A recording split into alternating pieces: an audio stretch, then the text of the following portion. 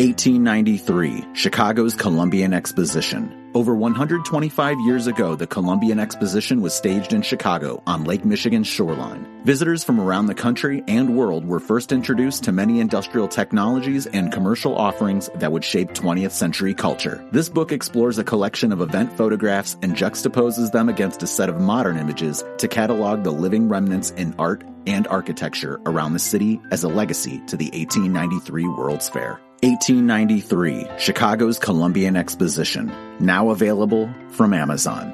Audiobook version available soon.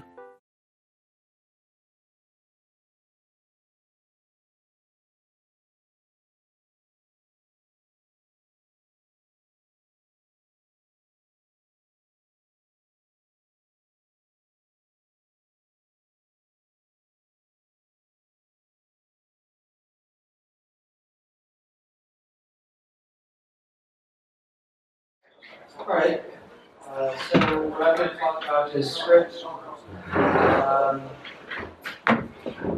Where to begin with all this stuff? So a bit of background. So the stuff I'm talking about is something that, so I've been involved in MoneyButton since 2011. I'm actually not really a computer scientist. I've learned a lot of computer science by being an engineer and then by being involved in Bitcoin. I'm not trained in computer science. I studied physics and mathematics in undergrad.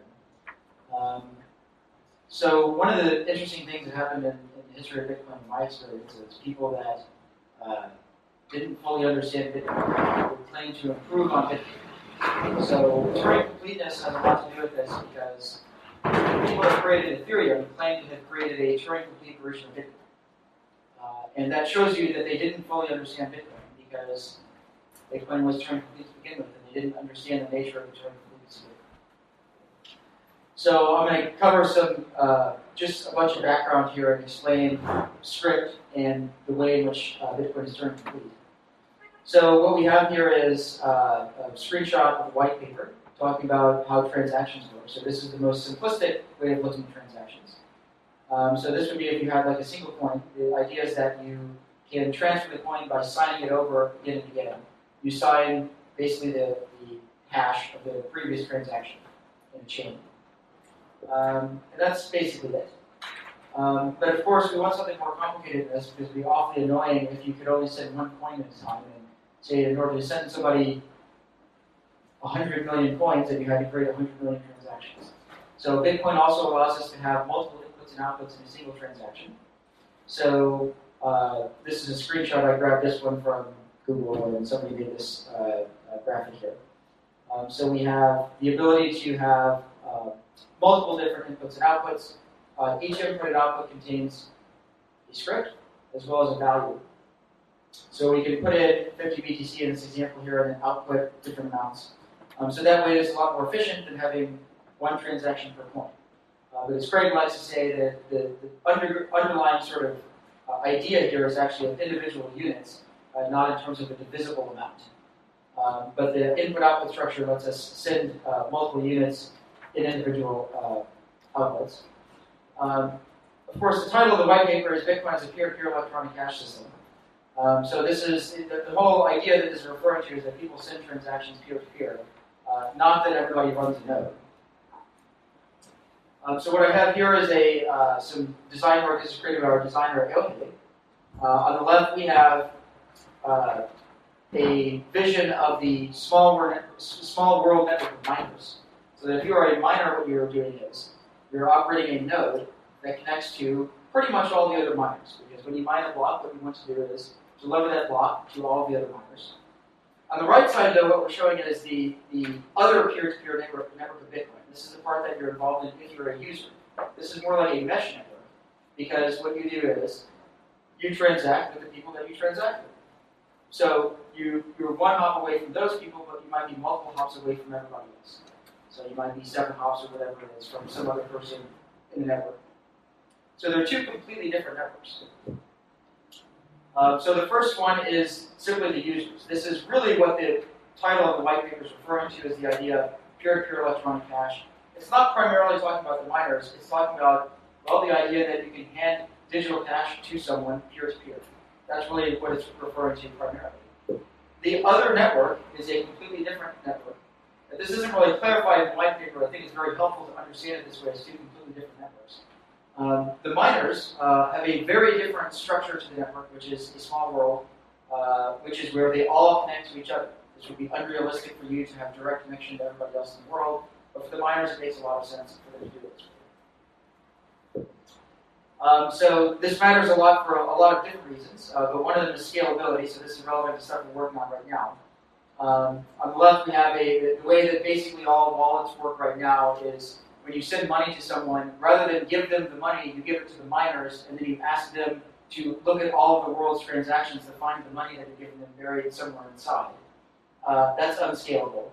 What we want to do is move to a model whereby we send transactions peer-to-peer, so that if Alice is giving Bob money, Bob doesn't have to look at the entire world's transactions. Bob can just receive the transaction directly from Alice. Again, this is the whole idea of peer-to-peer electronic cash. The transactions are the electronic cash. You're handing it over peer-to-peer. Okay, so now we've sort of merged these ideas together. So when you're validating a transaction, how do you know whether you have real money? What you want to do is, for each input, you validate, you find the output that it spends, and you run the input of the new script followed by the output that it's spending. And you have to make sure that these things evaluate true for every single input in order to know whether the transaction is valid or not. There are a few other sanity checks. Let's see, what am I missing here? Things like, the outputs can't add up more than the inputs. But basically what you're doing is you're actually running a script. So an important thing to understand about script is that script is a predicate. So this just basically means a statement that evaluates either true or false. A predicate, because I've got some really silly examples here, but the sun is hot is a predicate, the sun is cold is also a predicate. One of those is true, one of those is false. But they're predicates. We can have other types of, I'm not sure what the word for this would be, but a predicate that evaluates to a value rather than to a simply true or false, whereby the value, if it's non-zero, is true. So this is something that we're used to in programming languages. You can say something like if 5, because 5 is not 0, but it evaluates true. Well, this is really how script inside Bitcoin works. So we now have this re-enabled finally in Genesis. For people familiar with the history, this is actually really remarkable that we have proper return values enabled now inside script. So you can actually return a value, not just true or false. All right, so I have an example script here. This is a standard pubkey hash script. So we're merging two scripts, one from the input, one from the output. So the first two values, it says sig pubkey. If you're reading the script part of it, it says sig and then it says pubkey. So that's from the input where we're pushing the signature of the public key inside the input that we're going to validate. And then the output is is then executed. So it says dupe, as in duplicate the top item, run hash 160 on it, then push the pub key, then run equal verify, and then run checksum. So what this is often called are things like, you have like some people refer to this as the locking script and the unlocking script. The unlocking script is the sig and the pub key, the locking script is the output. So they're run in reverse order. I've got a couple of graphics here I think I can show in a second here. But what we see here is running through the script that we're actually executing inside of the transaction that we're verifying and seeing what the value of the stack is on the left. So let me just pause and take questions because I'm going really quickly here. Does anybody have comments or questions about anything I've said so far? And if I'm going super fast, so if anybody has basic questions, feel free to ask anything basic. What I'm breaking down in this case is when you validate a transaction, you have to validate each input. The inputs contain scripts, and when you do that, you concatenate basically the input script against the previous output script. So I'm showing you what actually happens when you run one of these concatenated scripts together. So this is a part of validating a transaction. So for each input in a transaction, you do something like this. So that's what I'm showing in this example. That's when you run the script. The scripts are run when you actually validate the transaction. So if I were to give you a transaction, in order to know that it's valid money, and let's assume we're all moving towards a model where we're using proper SPV, and this is kind of a big issue, I would say, because we want to move towards proper SPV in order to create scalable wallet infrastructure. What your software does, you as a person don't have to think about this at all, but what your proper SPV wallet would do is, run scripts that look like this for every input. So you actually execute the scripts. You do that as somebody that receives a transaction. When you give it to a miner, of course, they have to do the same thing. So they would validate each input by running scripts.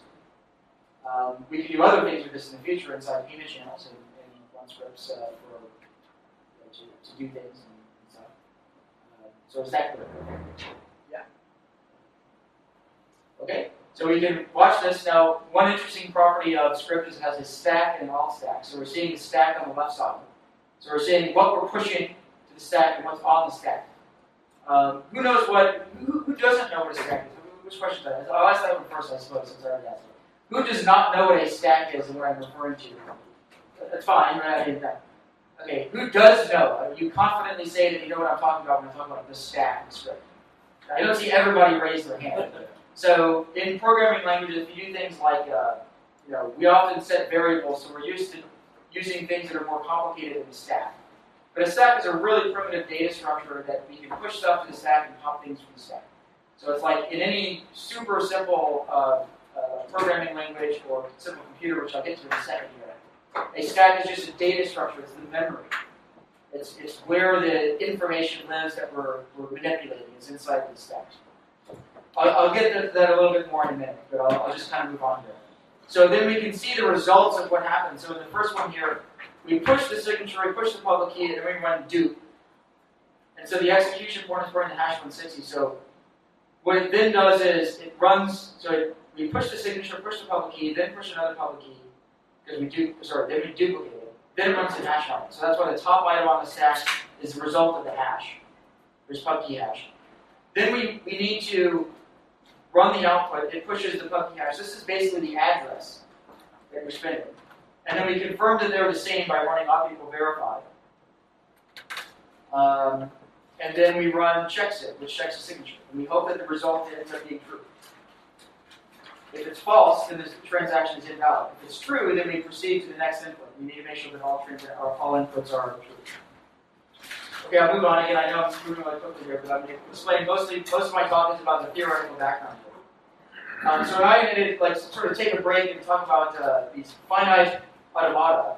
So in the history of computing, the first computer I'm aware of that was like a general purpose computer was a mechanical computer invented by Charles Babbage in the 1800s. I don't remember the year exactly, but it was before the era of electronic computers. But Charles Babbage had this idea of a machine that could compute anything. So he made a mechanical computer. It wasn't even electronic. Fast forward a bit, you had sort of two parallel tracks. You had people trying to make actual computers, and then you had people trying to understand the theoretical limits of computers.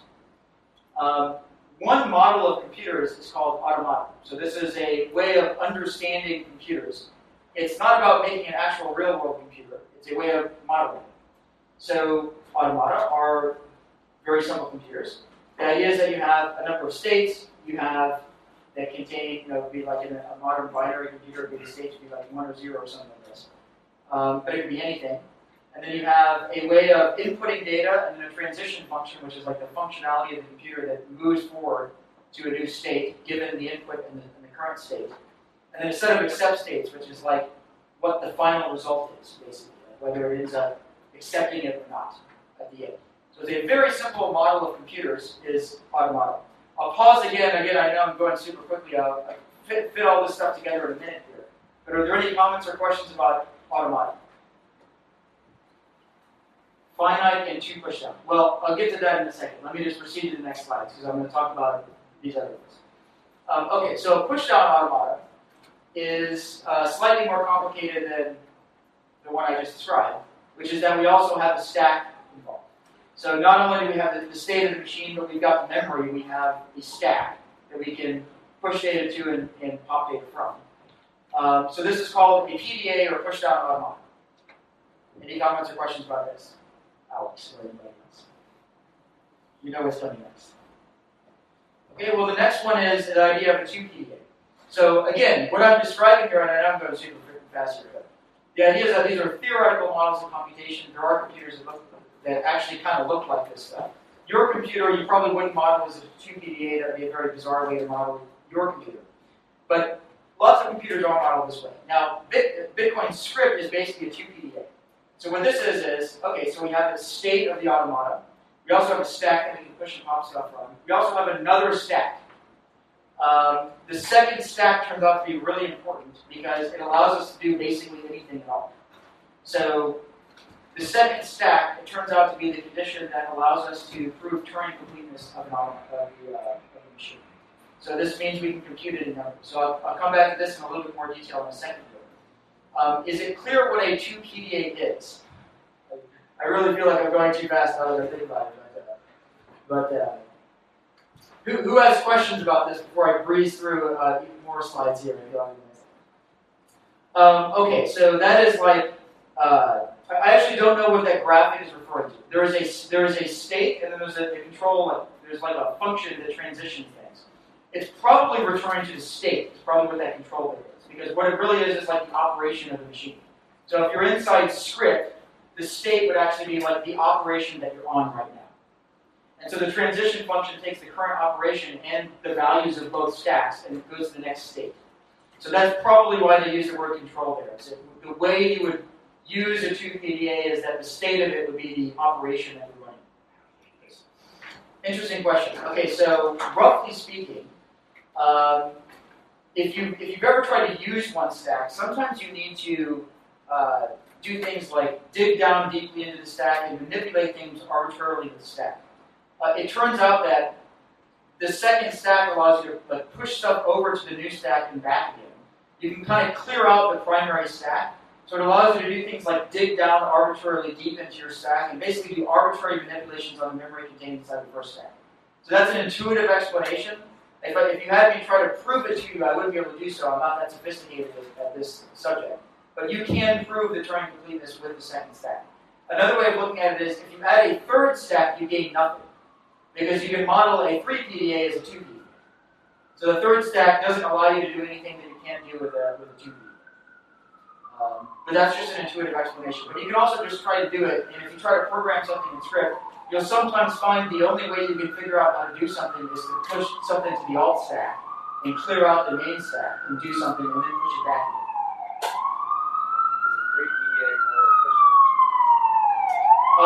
I imagine for some things it probably is. As far as an example, I couldn't give you an example. I imagine there are probably some specific tasks that you could do where the third stack would be more efficient.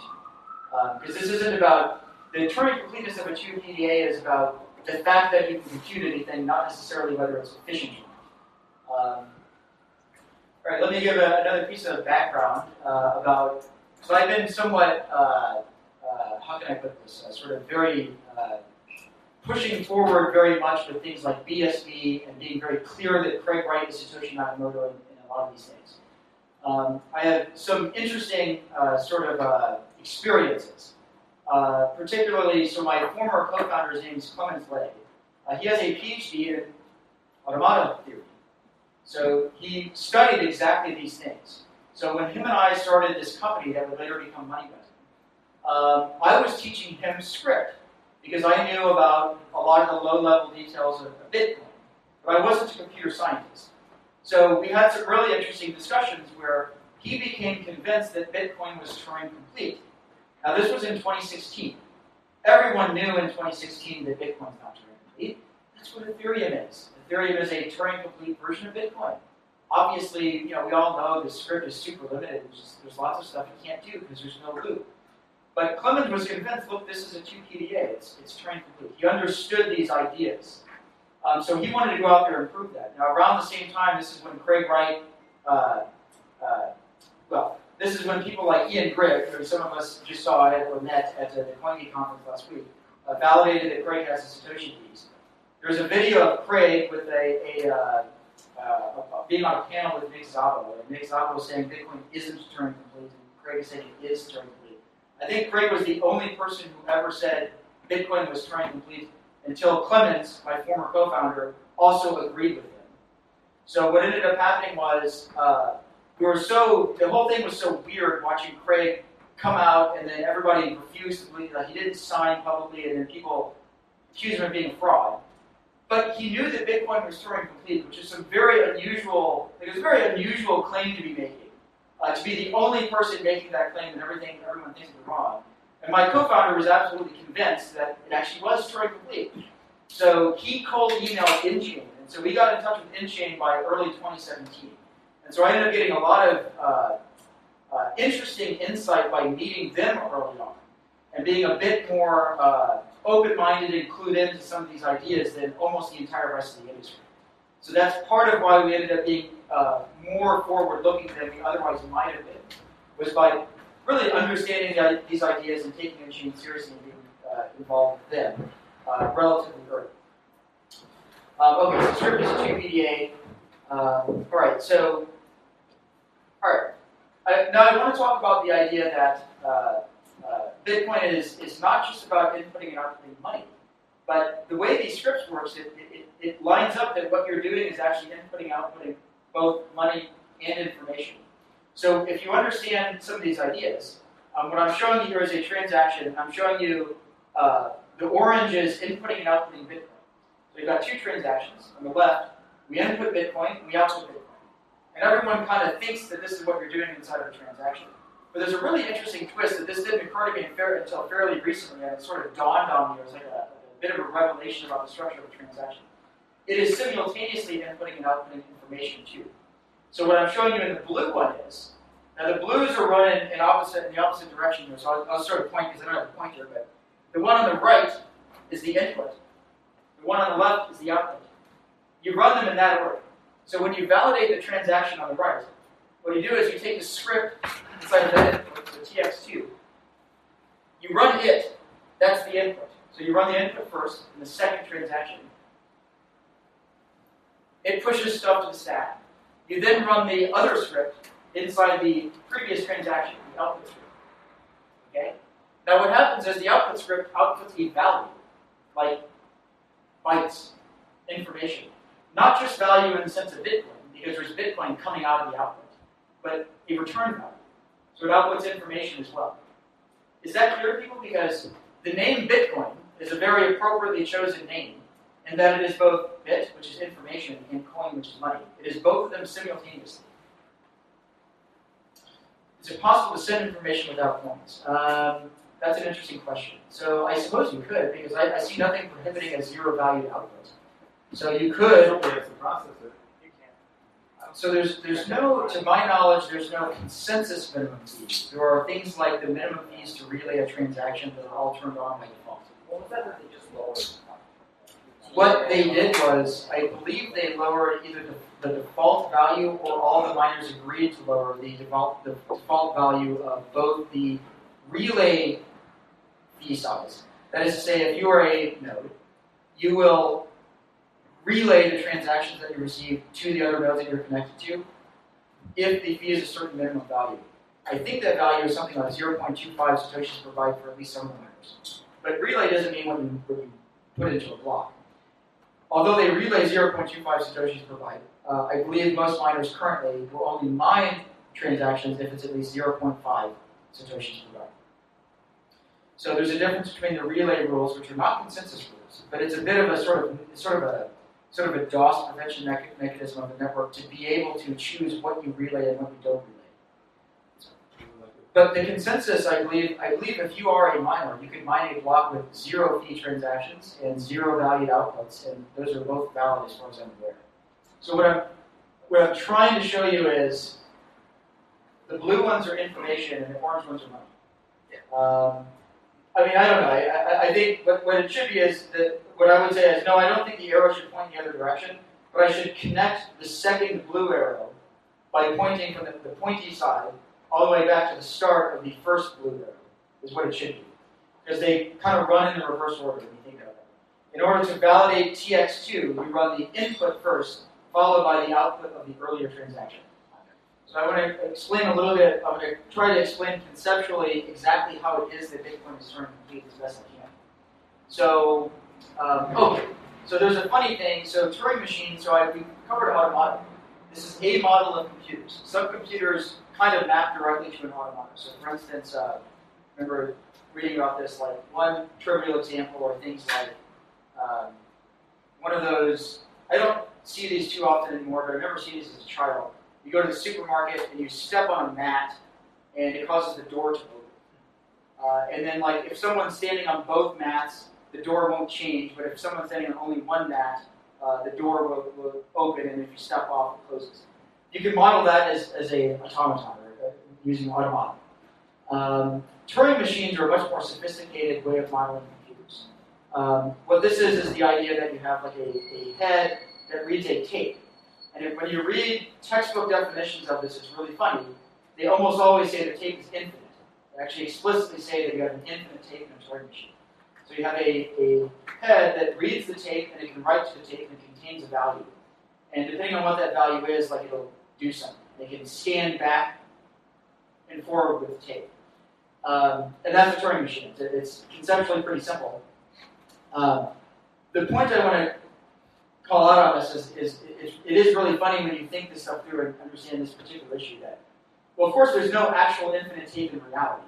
And so that they require an infinite tape as a part of the definition of a Turing machine means what many of these definitions are talking about does not actually exist in the world. So when people sometimes say that Bitcoin isn't Turing complete, they'll give you a really silly reason, which is that, oh, well, look, Turing machines have an infinite tape, and, Bitcoin's finite, and so it's not Turing complete. But of course, you could say the exact same thing about any computer, because there is no infinite tape in reality. So anyway, a Turing machine has infinite tape. There are no slide here on this. What can I say? There is no such thing as an infinite tape. Let me just read what I said here. I said something like that. Turing is a genius, and it's one of these cases of, I think what actually happened was, if you read Turing's original paper, it's called On the Computability of Numbers. I think I've got another one here. Yeah, here, I've got the paper right here. On computable numbers with an application to the Inchendon's problem. You actually read the paper. He doesn't actually assume that these machines have an infinite tape. He never says that ever. This is something where I think lesser academics simplified Turing's model and made it worse because they made it easier on themselves. But Turing actually didn't assume an infinite tape. Well, Turing understood physics, and that would be silly if there's an infinite tape. There's no such thing in reality. We care about a finite tape. So what we care about is not an infinite tape. We care about a tape of size n. What we care about are things like, okay, if you go about computing something, here's what you really care about. You want to know that if the result of your computation is a number, that your computer has the ability to result in that number. So that would be something like the digits of pi. Well, you're never going to compute all the digits of pi. You'd expect to compute some length of the number of the digits of pi. So we want to make sure that there's a tape of size n that results in the correct answer. If n isn't big enough, then multiply it by 2. That is to say, if you run out of memory, you should be able to add more memory, and with a sufficiently large amount of memory, get the correct answer. So we don't need an infinite tape. What we need is a sufficiently large tape that we get the answer that we're actually looking for. Yeah, you would eventually run out of memory in that case. So if you kept going. And that's another thing when you get to the Turing completeness of the we care about results that, we care about computations that end. So there is something called the halting problem, which is that if you have the ability to keep looping, you don't necessarily know whether a program will actually end without running the thing. So some programs just keep going forever until you run out of memory. But we don't actually care about those, do we? Because if it goes forever, you're not actually computing something that you ever get the answer to. So it's kind of an academic thing, like, well, any real-world computation that you run will actually come to an end, or you've written it poorly, or you're asking the wrong question or something like this. So we only care about problems that actually come to an end eventually. Those are the only ones we care about. Okay, so now I want to talk about unrolling loops. So the reason why this matters is, one of the criticisms against Bitcoin was like, Bitcoin isn't Turing complete because there's no way to loop. This is really silly. Of course you can loop. Again, when you understand these things, like imagine you have a computer that can loop. You have to keep track of how many times you've looped. You can't actually loop literally, because if you have a counter, the size of the counter will eventually explode to infinity itself, and you'll run out of memory. You can't loop literally forever. You can loop, though, and you can loop in script even though there's no looping construct. You can do something called loop unrolling. Now, the example I have here is loop unrolling. If you look this up, this screenshot comes from Wikipedia. It's usually talked about as a form of optimizing compilers. So you might have a program that you want to run faster, And so sometimes what you do is instead of having a loop, you take the code and you do it 10 times in a row, and that's faster. That's what this example is referring to. But you can also understand loop unrolling as a way to loop without actually having a looping construct. So what this means is, let's suppose I want to loop over something. I'm adding a 1 to a number, or whatever it is. I'm doing something simple inside of a loop. Instead of having a while loop, I could just put the code there 10 times. And what I do is, I put it inside conditionals to say something like, if I'm still inside the loop, then stay, otherwise don't do anything. Great. So you can unroll a loop, and you can unroll it to size n. So imagine your loop goes up to 10 times. Then you put the code there 10 times in a row. Now you've got a loop of 10. And if you understand what I was saying before about you're eventually going to run out of memory anyway. When people say things like, oh, it's going to be too big or something like that, if we're trying to understand what the limits of computation of Bitcoin are, the fact that we can unroll a loop is sufficient to know that we can compute anything. So we have 2 stacks, it's a 2 PDA, you can unroll loops, there you go. If you try to run your script and it breaks because it didn't finish by the time you get to the end of your script, then you needed to unroll your loops bigger. So instead of unrolling them to 10, unroll them to 100 or something like this. And you can basically make the script longer and compute anything. Comments or questions? I think what I'll do in future versions is, because I can tell, you need animations and better graphics, basically, to totally explain all this stuff. Anyway. All right. So when you understand, okay, so that's actually one way that Bitcoin is turning the quick. If you look at the criticism and say, oh, we need a looping, we need a loop. No, you don't. You can put the code there multiple times in a row. That's as good a loop as you can ever get because you can run it in the computer anyway. You're doing things one after the other. Loop unrolling gives you everything you need. Okay, so there's actually another interesting thing you can do though inside payment channels.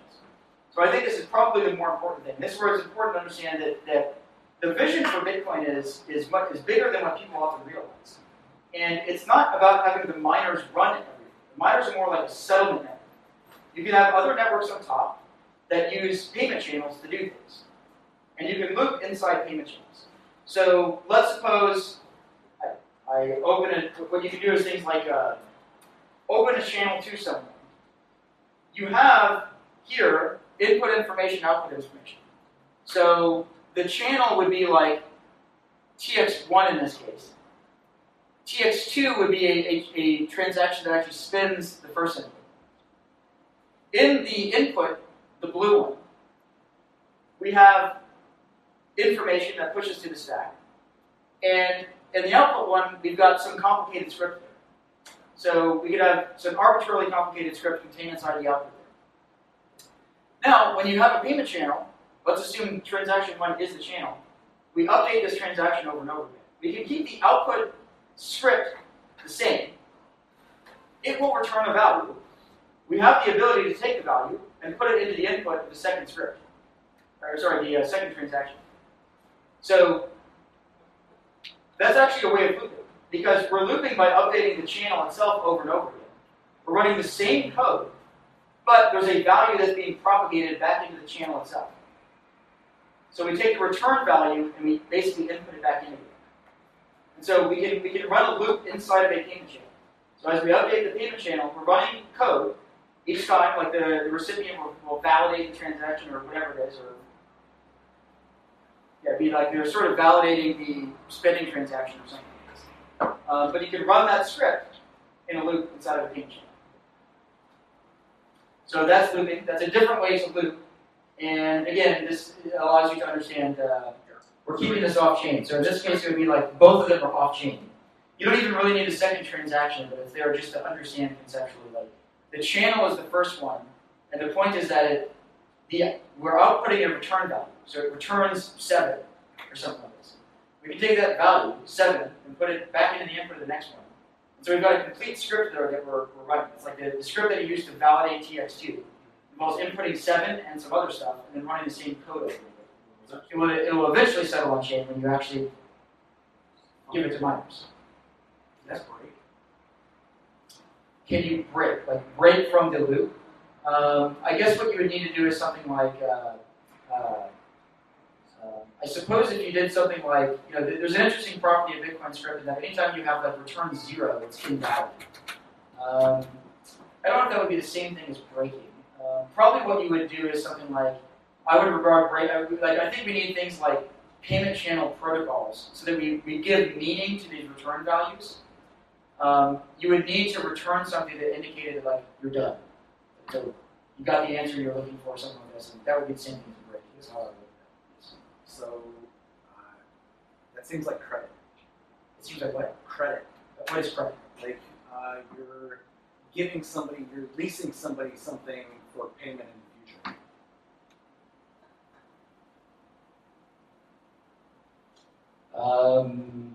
I suppose. Because the payment will occur when it actually settles, I guess. Is that what you mean by that? I'm describing more than is illustrated. So what's missing here, like I'm not showing you the return value and putting that back into the input. I'm trying to explain that in words rather than in illustration. Well, there's a new sequence number. Yeah, I don't think it has to be. I mean, I think inside of a payment channel, you can do whatever you want to. You could, I think you can change inputs and outputs. And I think what you would normally do is like, let's see here. Because the transaction ID will be different as soon as you change the sequence number. What is it? Where's the sequence number? The sequence number is in the transaction ID. I think it might link those. So I wonder under what conditions is the transaction ID actually the same inside of a payment channel. I'm just asking that because it's like, what is a payment channel? I mean, I think you could, so long as you agree with your counterpart, you can change it in which way you want to. I think if you change the sequence number, I think that's in the inputs, and so that actually doesn't change the transaction ID. So there's a sense in which that would actually be the same transaction, but that they do sequence number. I think. Can anybody correct me if I'm wrong on that one? Is that correct? That sequence numbers are in inputs. So there's like more than one sequence. Yes. Every input has that sequence. Yeah, every input has a sequence.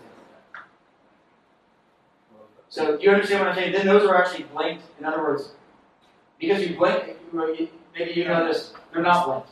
Well, the script is not. Okay, so the sequence number does change the transaction ID. So I have not run a payment channel. It would have been nice if Lightning Channel would have been run so that we would have been able to see. I would have something to show. Well, okay, so how is it different from look,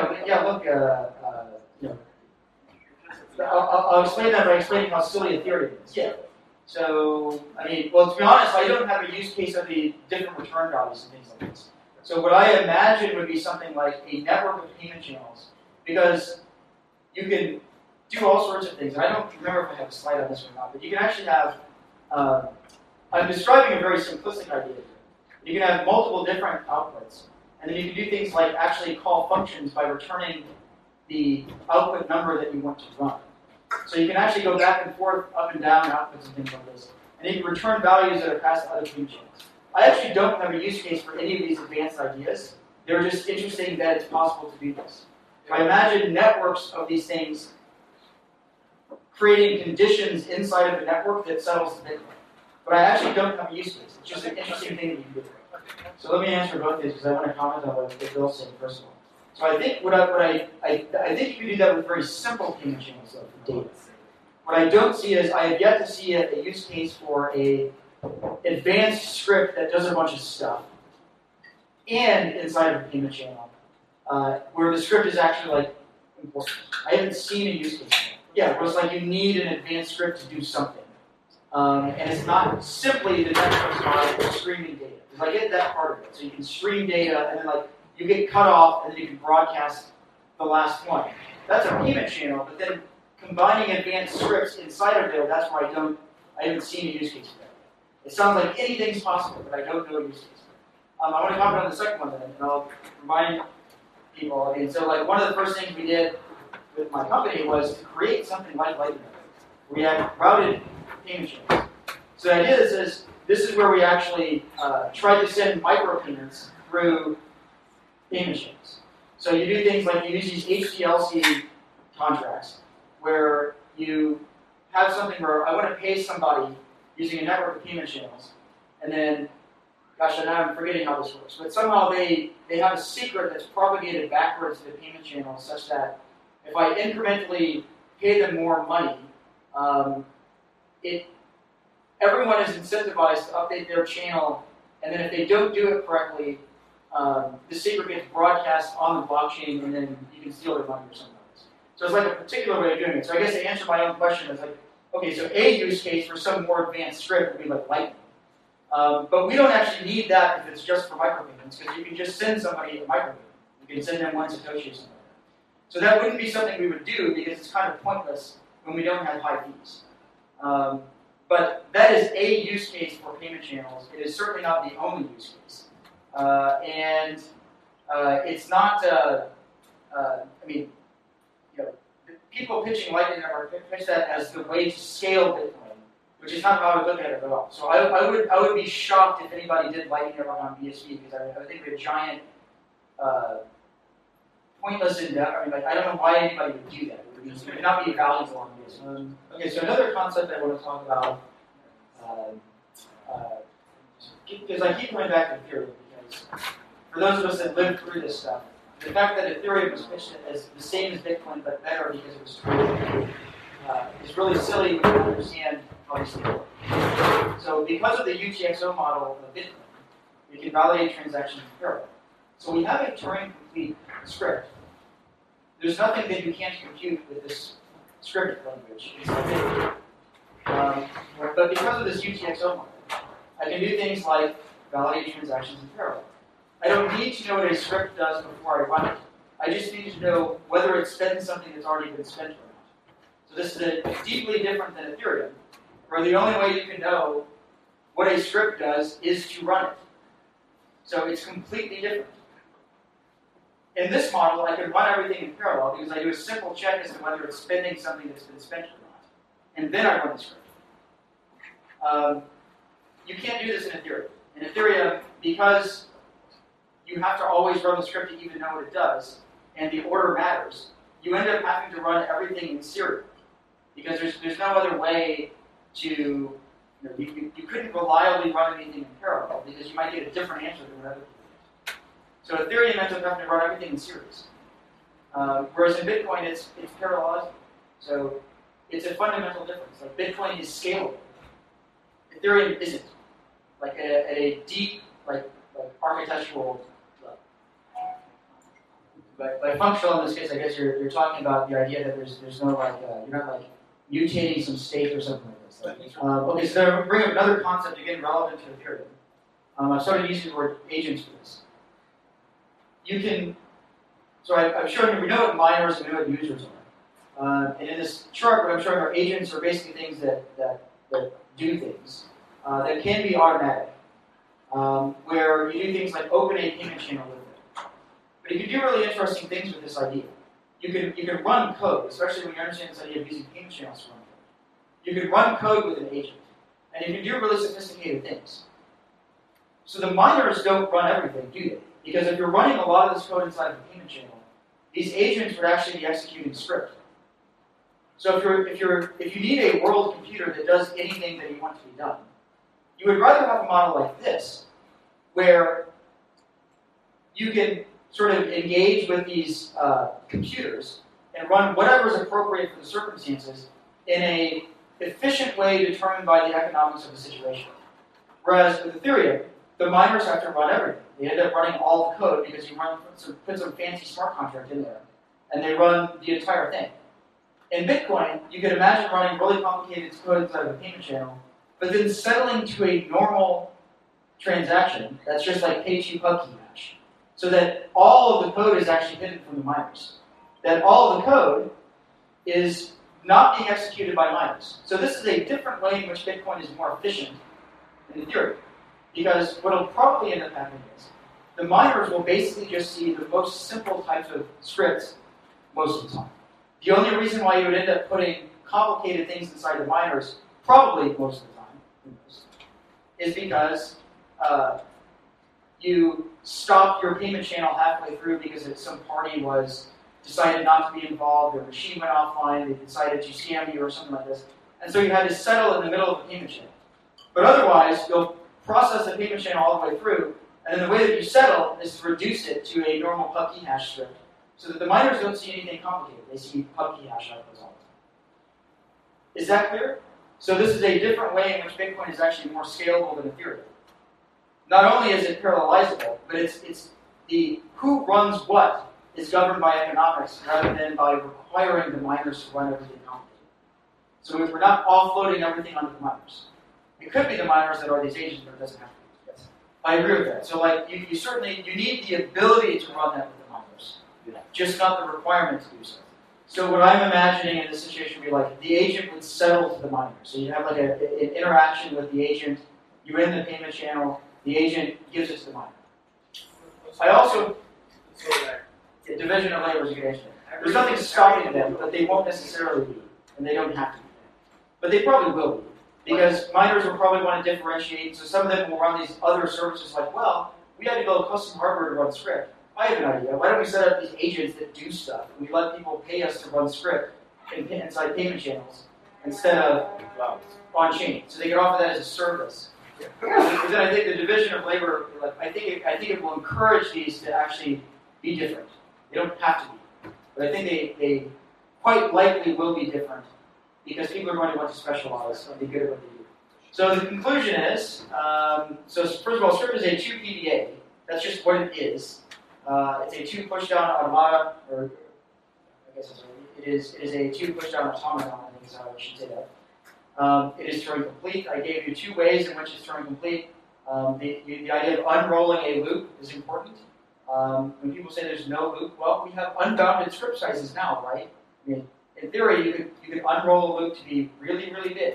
There's no limit, actually, other than the universe. I mean, but you can, if you're willing to pay, you can have a larger and larger size transaction to do anything at all. A second way is inside payment channels. There's lots of interesting things you can explore here that would deserve its own subject, and I don't understand everything yet. So I'm trying to understand how that would all fit together with networks of payment channels, not for Lightning, but for other advanced things. The way that script is designed, and the way that transactions are designed, is scalable because it's intrinsically, you can run them in parallel. So it's like deeply, fundamentally more efficient than Ethereum. Ethereum was a regression on Bitcoin. It didn't add anything. What it did was subtract scalability from Bitcoin. There's nothing you can do with Ethereum that you can't do with Bitcoin. And then this agent model is another interesting way to understand the sort of efficiency of Bitcoin. It's economically efficient and we allow the market to decide who runs what, rather than requiring the miners to run all this advanced code. So it's more efficient in many different ways. That's it.